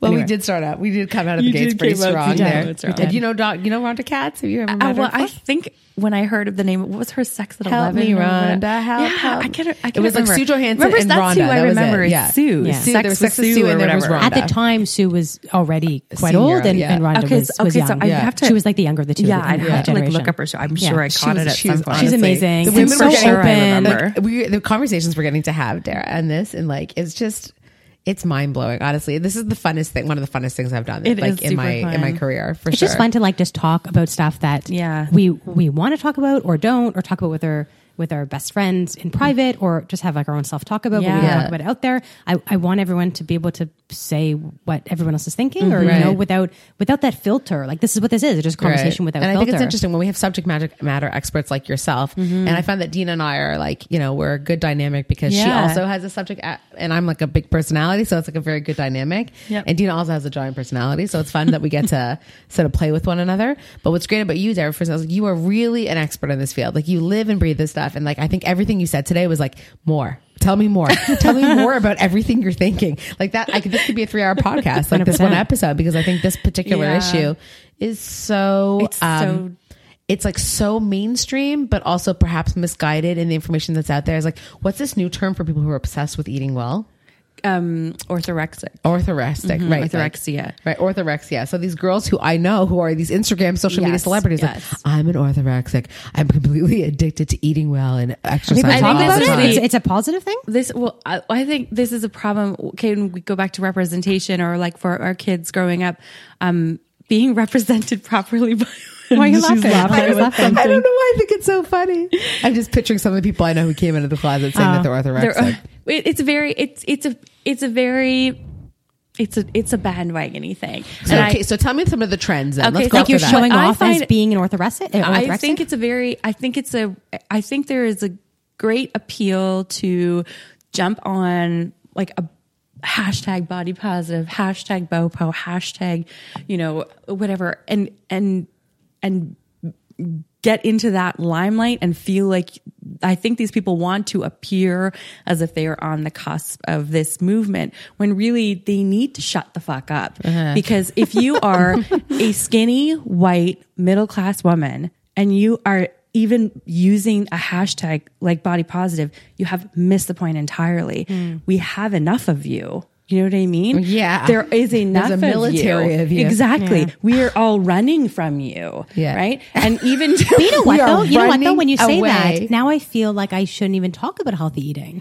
Because people might look at me and be like, you're that, skinny blonde bitch or whatever. As Alana put it, Alana, like on one of the initial ones, you were like, well, sorry, Dina, but like you are that skinny blonde bitch or something like that. And I was like, I guess, but you're right. Or whatever. No, I don't mean in a bad way. Not at all. I think buxom, sexy. No, I'm not offended. Sex goddess, I'm not offended. But you're right, though. But the perception... I thought that was what we were going with from now on. You change your Instagram bio. Andrew's sitting here and he's like, hashtag anal sex. Yeah. Hashtag butt plug. But you're quite right, because I wonder, because we are about healthy eating and I share recipes and whatever, but yeah, I wonder if someone would look at me and be like, well, fuck you, you're not overweight. So I think you just have to be real about your own intentions when you're using your platform. And if you're coming from what I would seeing you from the outside, Dina, is like you're speaking as a mother, but as a medical doctor. And so your recommendations may not be informed necessarily by any particular allegiance to a movement, but they may be informed by your medical knowledge and your recommendations in terms of how you raise your family well. Right. Being an example, right? Yeah. But think about it from the influencer's perspective. Right. Maybe those people like myself had these issues, still have these issues, still work on being okay with their body and their childhood of being overweight or whatever it is. And now they're pushing this whatever hashtag nonsense. I think that, and they look to the outside world as like, well, you've got your shit together, bitch. Like, you're so skinny. Why could you talk about healthy eating? That seems unfair. But maybe they are dealing with their own shit from a year ago, 10 years ago. Well, maybe they're bulimic now. You know what I mean? And I think that it's not that they shouldn't be able to speak to their own experiences. Yeah. I think it's very different to take your very acceptable mainstream white able-bodied appearance, slap it into a before and after, or like what's the 2019 version of that is, this is how I look when I sit up straight. This is how I look when I slouch. We all have roles, or you know what I mean? It's but really the role is like, well, yeah, but it's just like, it's a very small amount of body fat, and women in bikini shots or postpartum body shots who are literally living, breathing, and perpetuating this awful pressure on other women to look anywhere remotely close to the way that they look in postpartum, but then pretending that these posts are about body acceptance. They're not. They're not. I don't believe... You said we're running away from that army. We're running away from you people. Right, and even from my perspective, I struggle using the hashtag body positive in my posts because even my own appearance doesn't fall so far outside of the lines of what would be considered healthful or acceptable that I feel like that's my platform to speak from. When there are women of color, women who are, 100 pounds over what we would consider acceptable, or whose bodies are differently abled, or women from non-mainstream North American cultures or ethnic backgrounds or socioeconomic statuses. And those women are not being represented, and their children are not being represented, and they're not seeing representation of women that look like their mothers. And so for for the women who already have that platform because they are acceptable and they are considered beautiful and they are considered, their bodies and their appearances covetable, for them to then take that and then spin it into onto the bandwagon of body positivity is, to me, is so irresponsible. So who is the best person to speak to these things? I think someone who's genuinely going through a process of examining their own beliefs and sharing their journey. But the one thing I will never post a before and after. I will never post. It doesn't matter where my weight ever ends up. I will never post a before and after. Because I think when you and I will not post, I mean, there's some, you just don't, you know it when you read it. You know it when it's fucking bullshit. You just do. And but I feel like sometimes that's inspiring, no? I have a friend from elementary school that recently lost like a ton of weight. I don't know exactly how much, but she's I got some coaching and she's now into the coaching world, and she is very positive and she's working on herself, and she's not crazy about fitness and she's not crazy about healthy eating, but she's mindful about it. And I've actually been really enjoying reading her posts and seeing these before and afters, because she's so expressively on Instagram and Facebook, very happy with where she's come and how she's learning about herself and all these things. And actually I find it really motivating.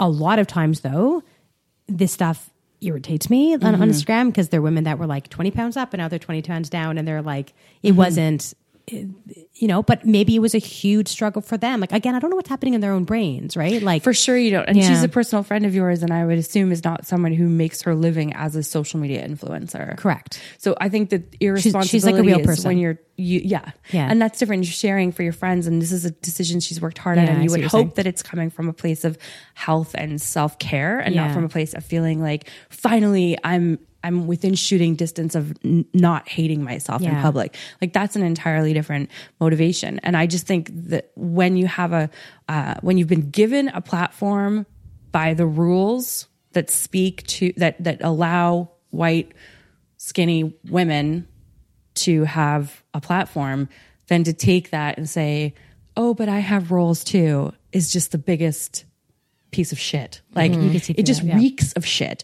And you know it when you see it, because if you're genuinely going through that journey, the thing is, if you're still in that place where you have the wool over your eyes, you're totally going to follow that woman. If you are, and that's why it's irresponsible. That's why continuing to add more before and afters, continuing to add more pictures of skinny white women in sports bras saying, you know, hashtag body love, hashtag postpartum body, and they literally look exactly the same as they did before they had the baby, or they look so much like every other woman you see in a magazine, or that they're not adding anything. They're not contributing in any way. They're only adding to the heap of shit on that side of the line. You know, and I think the women who speak from that authentic place, and I could like let you keep going there. Like I will just keep going. No, I wanted you to almost speak slower, because I wanted every word to pound the pavement. But you know, there's a few accounts out there, and it's interesting that, because we ended up talking about social media a lot here, because I think it's interesting. Like, I think it's our world though. I mean, not just our world, but I think women of our generation are on social media. And I think also, like, as people who are now hosts of this podcast, right, that like, it sort of now walks hand in hand. We use Instagram and social media as a vehicle to promote our people, and we meet a lot of people through social media. And like, meeting someone through social media right now is completely legitimate. So I met a woman through social media, Papaya, what's her name? Yeah, Bird's Papaya. Okay, she for me is like the real deal. She's real, because this is a woman who is quite like naturally gorgeous, and her body completely dramatically changed through pregnancy, and she like posts photos all the time of herself in bathing suits, but she has serious stretch marks on her behind her thighs and her stomach, and she's like, these are my war wounds. And her I think she has, all of her kids are teenagers now, and she's just like rocks it. And everything about that to me, I was like, oh my God, you are the real deal. And you can see when those voices are authentic. And I think we've done a very responsible job, Dina, having people on our podcast who I think like all the accounts should be followable, and people that are totally relatable. And I don't even realize, I think, until this conversation, that we've actually done that, because it's people that we want to trust them, right? We trust, or we believe in what they're saying, you know? I couldn't have somebody here who's like selling a pile of shit, as you're saying. Yeah. And I think for you, Dara, what you're so interesting is like, you live and breathe this shit and see real moms every day. And I think what your like ability to sort of dig deep into these major, I think, issues that women face, or what's the psychology of this, right? Yeah. Of course. Psychology of body and psychology of mom, right? Yeah, totally. And mom bod. And like, what does that even mean? I mean, I think our entire generation is just terrified that like when you have a kid, you're just doomed to be fat for the rest of your life. Well, you're, right? and you're just worthless now. You're worthless done. because like you have no more value. Yep. And then this entire new generation came up. We're like, okay, well, I'm going to bounce back right away. It's like, oh, fuck you with your bounce back. What the fuck does that even mean? Right. And then I'm like, to some degree, I'm like, well, I want that. I still covet that. Like, I want to get to that place where like, I looked when I was on my wedding day. And you have to what have I mean? that compassion for yourself, though, because inside you is that little girl who was taught that was what your job was as a woman, right? And to be skinny and pretty. That was your job. I mean, that was your job, was to go to Weight Watchers with your mom. Your brothers wouldn't be sent to Weight Watchers. No. Your brother would be taken to work with your father. That was his job. Your job was to fucking look a certain way, right? And sure, go to school, but through it all, you better look a certain way. And that message is just, we've just been so blind to it. I mean, our generation, I think, is so powerful because it's the most uncomfortable fucking place to be aware of this and realize like we don't want our kids to grow up this way, but to still have that messaging and have to actively, just like we pursue any other, like all the hard things we do in life, like going to medical school, raising kids, childbirth, starting a business.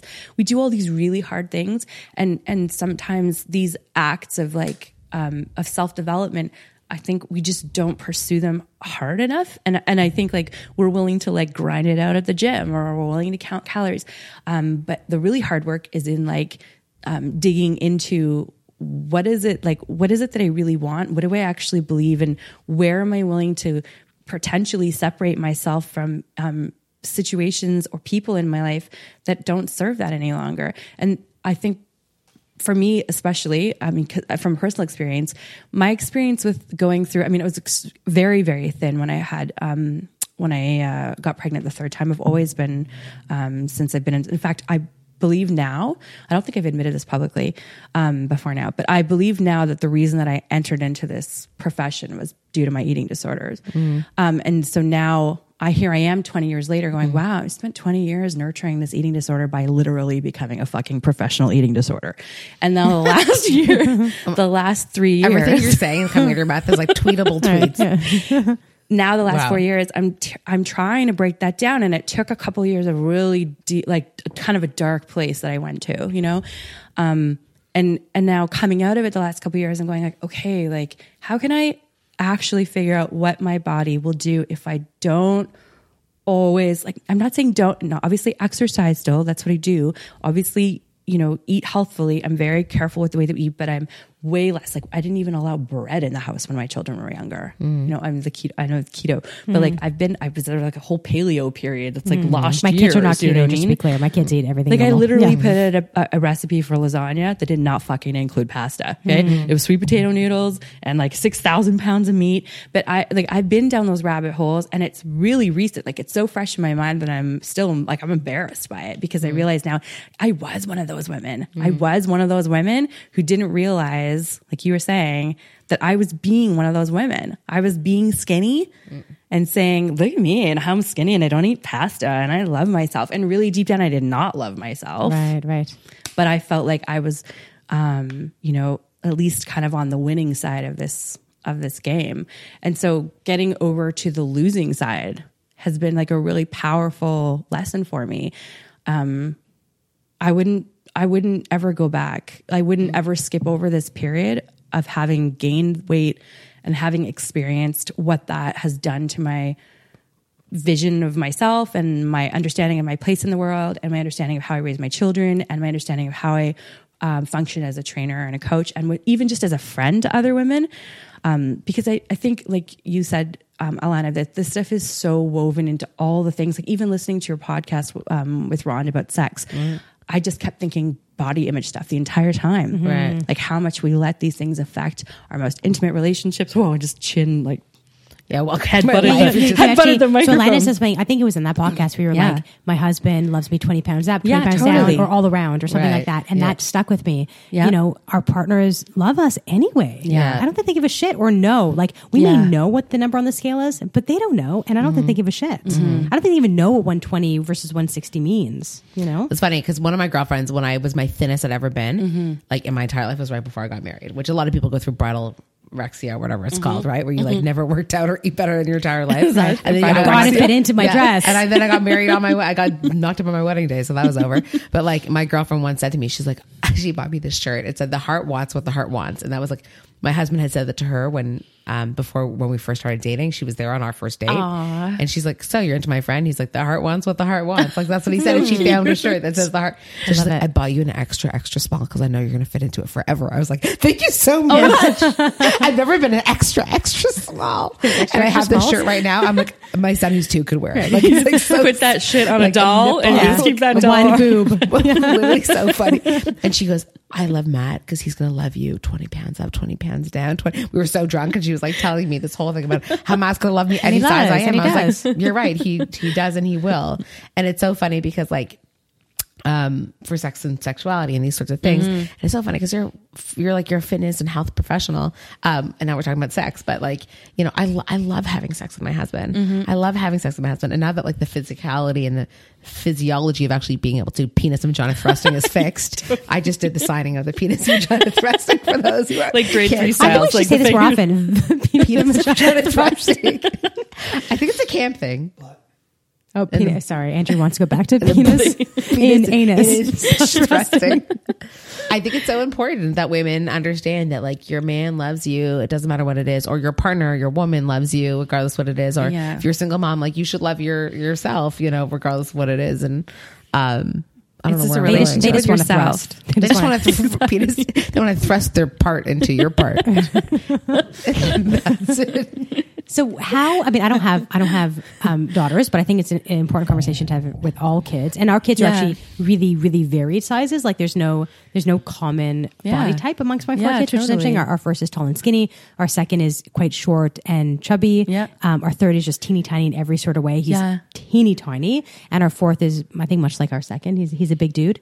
And they eat all the same things. Like I would never be restricted. Like, oh, Ryan, you can't have a donut today because you're chubby. I think that's something we should really be cautious about. Terrible. I see that happen sometimes in the office. Yeah, I'm sure it does. And like every time something like happens when like a smaller child or a thinner child gets something and parents, you can tell, have issue with that larger child having the same thing. I'm like, oh, I don't know how to fix this for you, but you can't. But and I know why they're worried, but I don't know how to fix all that. And in our, my mini visit with the children there, whatever. But anyway, how do you feel like we should best educate our kids, counsel our kids, raise our children to be mindful of what they're eating and health conscious without having issues with it. Kids not to get bullied. Right? I was going to say it's like it's like the I dads that don't want their kids to be gay. Be like them. I think be like them. Like I think a lot of women, especially, see their daughters, especially, but maybe their sons as well, maybe being heavier and thinking to themselves, how did I feel at the same age being heavier? And they want so badly for their child to not go through that same thing. Yeah, the pain. Yeah. The pain of society. Exactly what you're saying. It's well, like that's the thing. So we can't. Societal issue. It is. It's so huge, and we can't undo it. We can't undo it. Unfortunately, like I mean, I think there's a power of working within your own family, like changing your little corner of the world. But I think it's my understanding.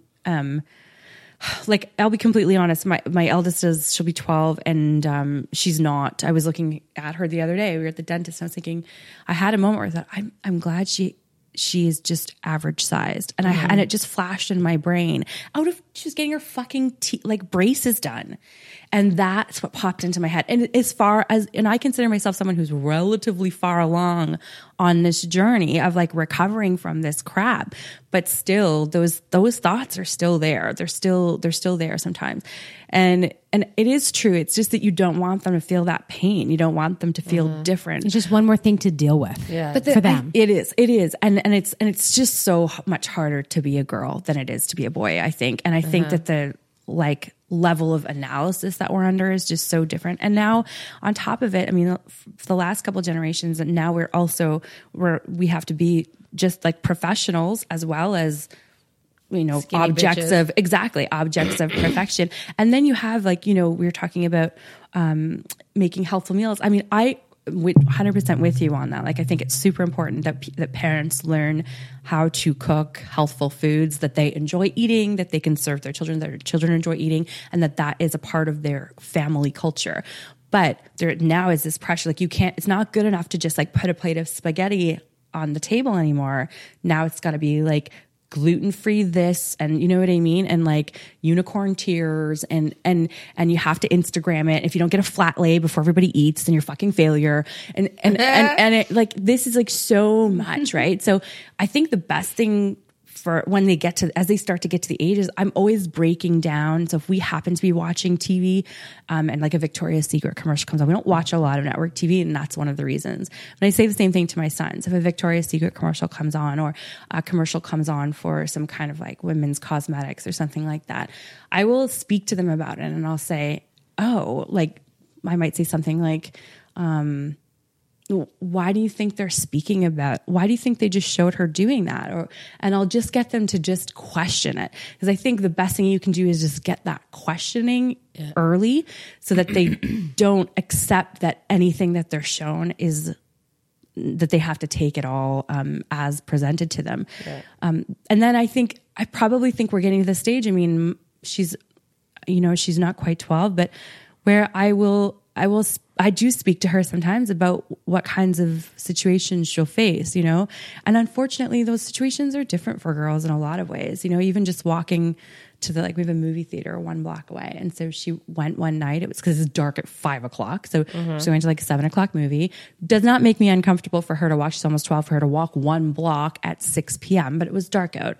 They said, pull out your phone. And I said, if you see a man coming, text me as soon as you get there. If you see a man coming down your side of the street, cross over to the other side of the street, please. If you feel uncomfortable, pull out your phone and call my number. And she goes, why? And the easy thing to say is just because I just want you to be safe. The hard, real thing is to say, because there are some men who will hurt young girls. And those are the awful things. Why,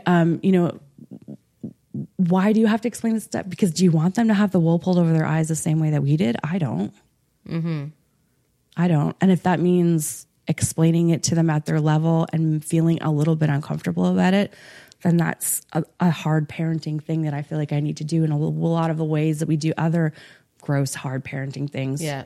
And I think it's like, as being a parent, that's one of the things that you're not really prepared for, is like, you're going to have to have a series of really hard conversations, but also like make decisions for your kids. Yeah. That like is the beginning of billions of decisions you're going to have to make for them. It's in their best interest. So. And you never know what's going to stick, right? Yeah. Like what we were saying about the doctor, what you were saying about your mom going, to Weight Watchers. Yeah. You don't know what one line in this whole lifetime of childhood for them is going to stick with them forever. Right. And it's, no one's going to think through every single little thing. And I don't think it's malice either. Like all these things that happen. And I think what's interesting now is that when I think about now, like 18-year-olds and 17-year-olds that I see, Dina, I'm not sure if you experience, but like, it's interesting that the pendulum is swinging a little bit, right? Like kids are now like interesting, right? Kids are like dyeing their hair, and they're queer really young. They're coming out, and like a girl can wear, a suit to school. And like, I think what we used to think is like classical bullying isn't necessarily there. So I think like it's like the minutia of what's happening is moving a little bit closer towards something that is positive and good for decisions about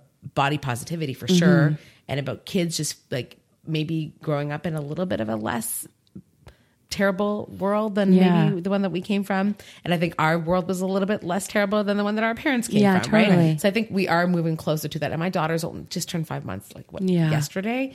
And I was gone for 4 days, and I came home, I was like, am I fat? I'm like, we're never talking about the word fat in this house. We're talking about healthy and strong. Those are the words I said. I came home, and the first thing I said when I saw him, I'm like, oh my God, you got so fat while I was gone. And everyone who was caretaking for my daughter was like, we don't use that word in this house. You said that's the rule. I was like, I know, but you've been like, for sure you've been overfeeding her because she's so chubby in her cheeks in 3 days. Like, so like, I can't help it. It's still like, it's part of our culture. So, we take 10 steps forward and 2 steps back, and we're trying. You just be 1% better, right? You just be 1% better. That's it, 1%. You want to be 1% more aware.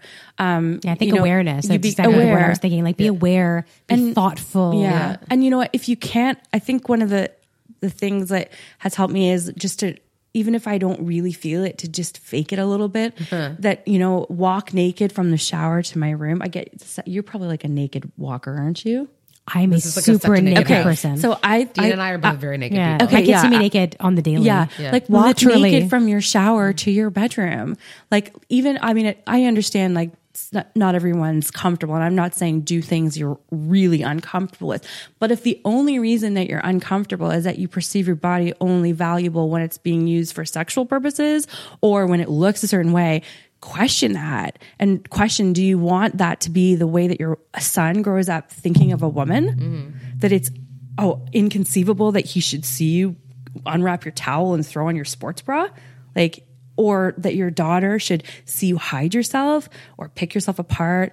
I mean, I just think there's so many ways that we can just show nudity, show the body, and okay, it's the simplest thing. I have to tell you a story. So Dina and I went to a spa together. 3 weeks ago, whatever. So it's interesting, Dina, because we went and it's a totally different be culture. An anal sex story? No, but it's a nudity story. Is that okay? Oh, we went to a spa and had anal sex? What? With each other? What's the story? What are you picturing here?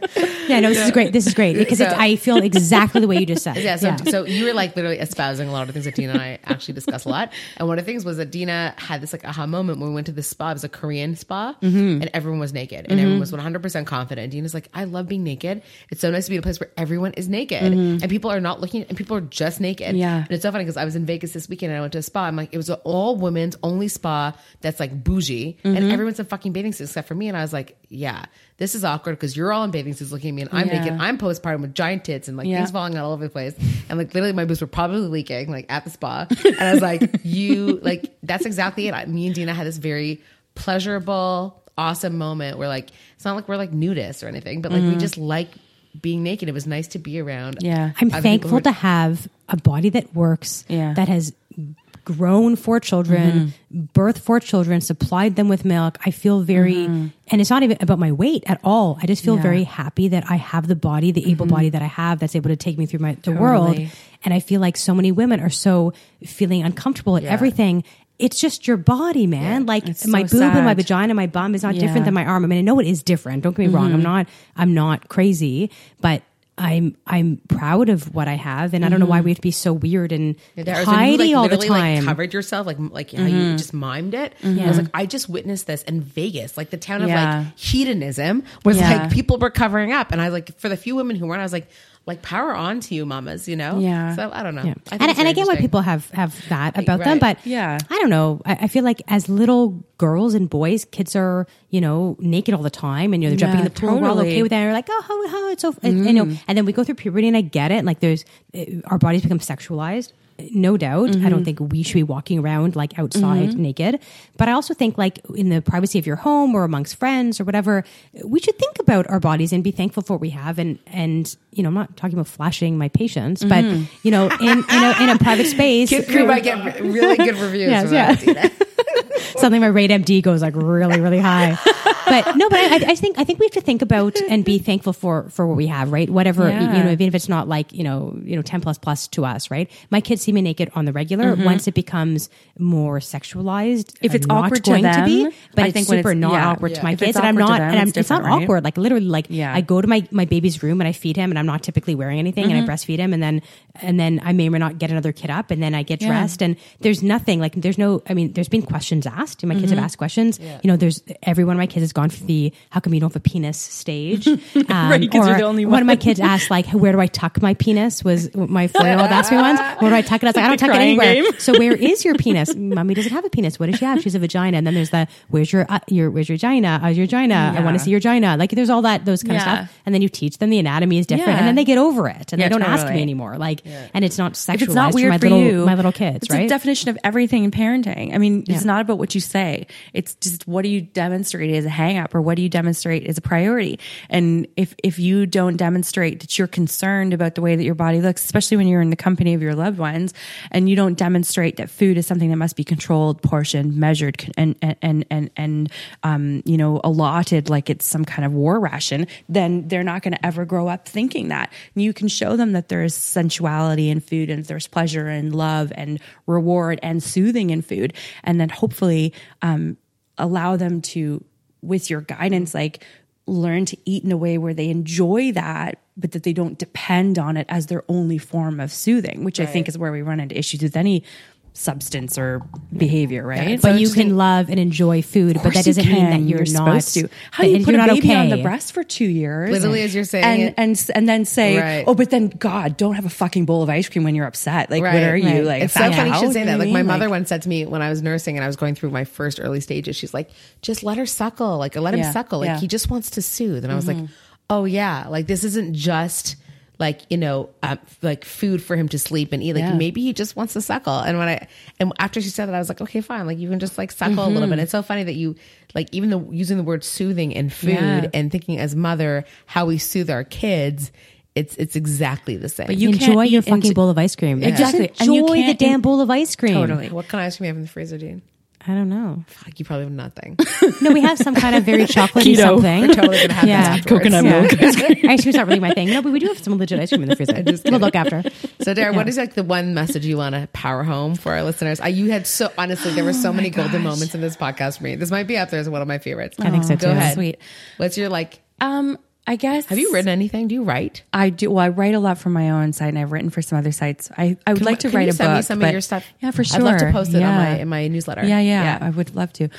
I guess one of the things I always come back to with my clients is I find that we're not just judgmental about ourselves, about our weight and our appearance. We're judgmental about ourselves and our performance in general. And I think we perceive our physical appearance as like an aspect of our performance. And so our value as a woman, as a human being, as a member of our society or household is a measure of all these things added up. And a great portion of that is how we think we look or whether we're adhering to the womanly behaviors of like exercising, minding our diet, etc. But one of the things I usually work on with clients is understanding the way that they parent their children really is the same way they should care for themselves. And so when it's difficult to find compassion for themselves, I'll ask them to consider the way that they can treat their child in the same situation. It's not really earth-shattering. You've probably heard some version of it before, but I think it's really powerful when it comes to thinking about things like physical exercise and nutrition, because we can be very objective and kind and caring with the way that we introduce and enforce physical activity and nutrition with our children. So offering delicious foods that don't necessarily not following a particular diet or anything unless it's prescribed by our beliefs or whatever. But delicious foods at regular intervals. When they are hungry, they're allowed to eat. When they are full, they're allowed to stop eating. When it's a reasonable time to have a treat, maybe once a day, depending on your family, maybe a couple times a week, whatever, that a treat is allowed. They can have as much of it as they want and then it's done. That they should get exercise every day. Do we need to drive everywhere? No, let's walk. Should we let's dance? Should we play sports? Like it's not rocket science. But what we do is we really overcomplicate it. And we only tend to look at things like right now, I think intuitive eating is like a kind of another, when we look at that like body positive bandwagon, or that woman who sent you the intuitive eating book. Intuitive eating is very trendy, but we always think of intuitive eating as like, I should know when I'm full. Well, that's one side of intuitive eating. But what we forget is that we should also honor when we are hungry. And I see so many women who deprive themselves of food in instances that they're really hungry because they don't think it's time to eat. They should eat. They've had enough to eat, etc.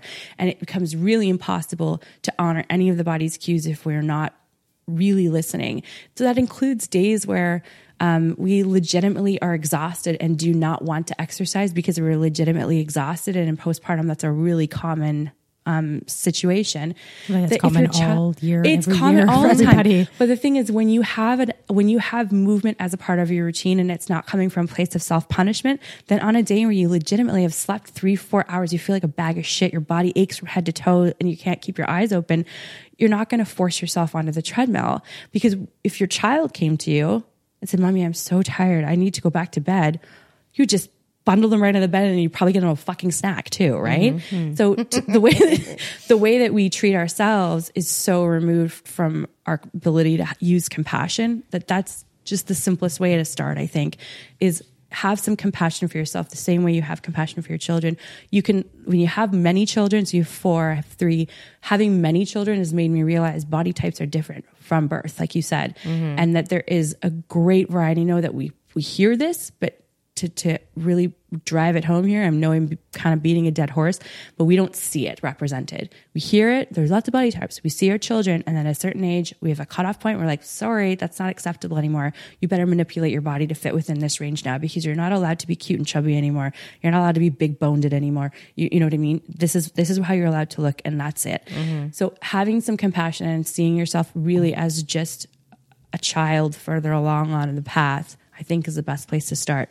And if you feel uncomfortable, if you feel hungry, if you feel you need rest, if you feel lazy, like you haven't been moving very much, like listen to what your body's telling you. It sounds a bit cliche, but I do think it's the easiest way to start.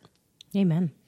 This was so refreshing, I have to tell you, because almost all the body conversation I had, and I thought maybe we'd go there. I was surprised we went here, and I'm super happy we did. But like mostly it's like tips and tricks, like how not to snack after 8 o'clock. I can fucking write. I did that for 15 years. I know you know, and that's the thing. It's like, thought we were talking about that shit? No, I didn't think we were going to go there, but like when I think about body and wellness and healthy and belly boot camp and just what I thought who you are, I didn't really know you before this, and now I'm obsessed with you. But like I did not know that that's where you came from, and it's like, it's a really refreshing, I think. It's nice to have other people. It's nice to have people be interested in it. You know, because no, I think you should be writing. I think you should write down every thought, and it should be. I mean, the people who are publishing books right now are, you know, and let's help you get a book. Book deal. Let us help with the books now. I'll help with the book deal. You just start a publishing company now. Right. Do you know what you learned today from our friend? Actually, I have a lot of things, but what you just said actually like is the thing that like stuck with me the most. Like have compassion for yourself the way you'd have compassion for your child. Yeah. I think it's a beautiful way to think about life. Yeah. And you can really apply it to just about any If your kid expectation. is tired, you put them to bed. Yeah. If you're tired, put yourself to bed. Yeah. Right. If your kids want to go to school, don't go to school. If you need a day off of work, take a day off of work. Like I love it. I love that it too. Yeah. I think that was an aha moment. And when you just said like, we are the watershed generation, like it's just, it is what it is. It's too late. We're going to move on. We can't go back. We can't go back to like undoing an entire lifetime of being now in our mid 30s and like hopefully hitting our prime in our 40s and 50s, etc. But like that years of punishment of like, just like you said, like having these false expectations or this completely ridiculous set of norms that are supposed to be imposed on you. And I did a women's studies degree. Like I literally did. Like my sister was making fun of me. She's like, you're finally using your communications and your women's studies degree in one go. Good for something. Like quite honestly, I am. And like that feminist discourse. Yeah. It's so, and I don't want to be one of the, I don't want to be, do you want to be like worrying about the stuff still when you're in your 60s? I don't. No. Like I would rather hash this shit out now and get to my 60s and like have a good decade under my belt already where I'm like, yeah, this is just how I look. Right. Yeah. Fuck you if you don't like it. Right. You know? Exactly. Yeah. I feel like I'm at the best place in that way. Like, you know, having had all these negative like thoughts around food and exercise and body image younger, I feel like I'm actually in a place now where I feel really comfortable. You're calm about it. Yeah. And it is what it is. The body I have is the body I have. And I'm just going to do stuff that's making me feel good rather than about the looking good.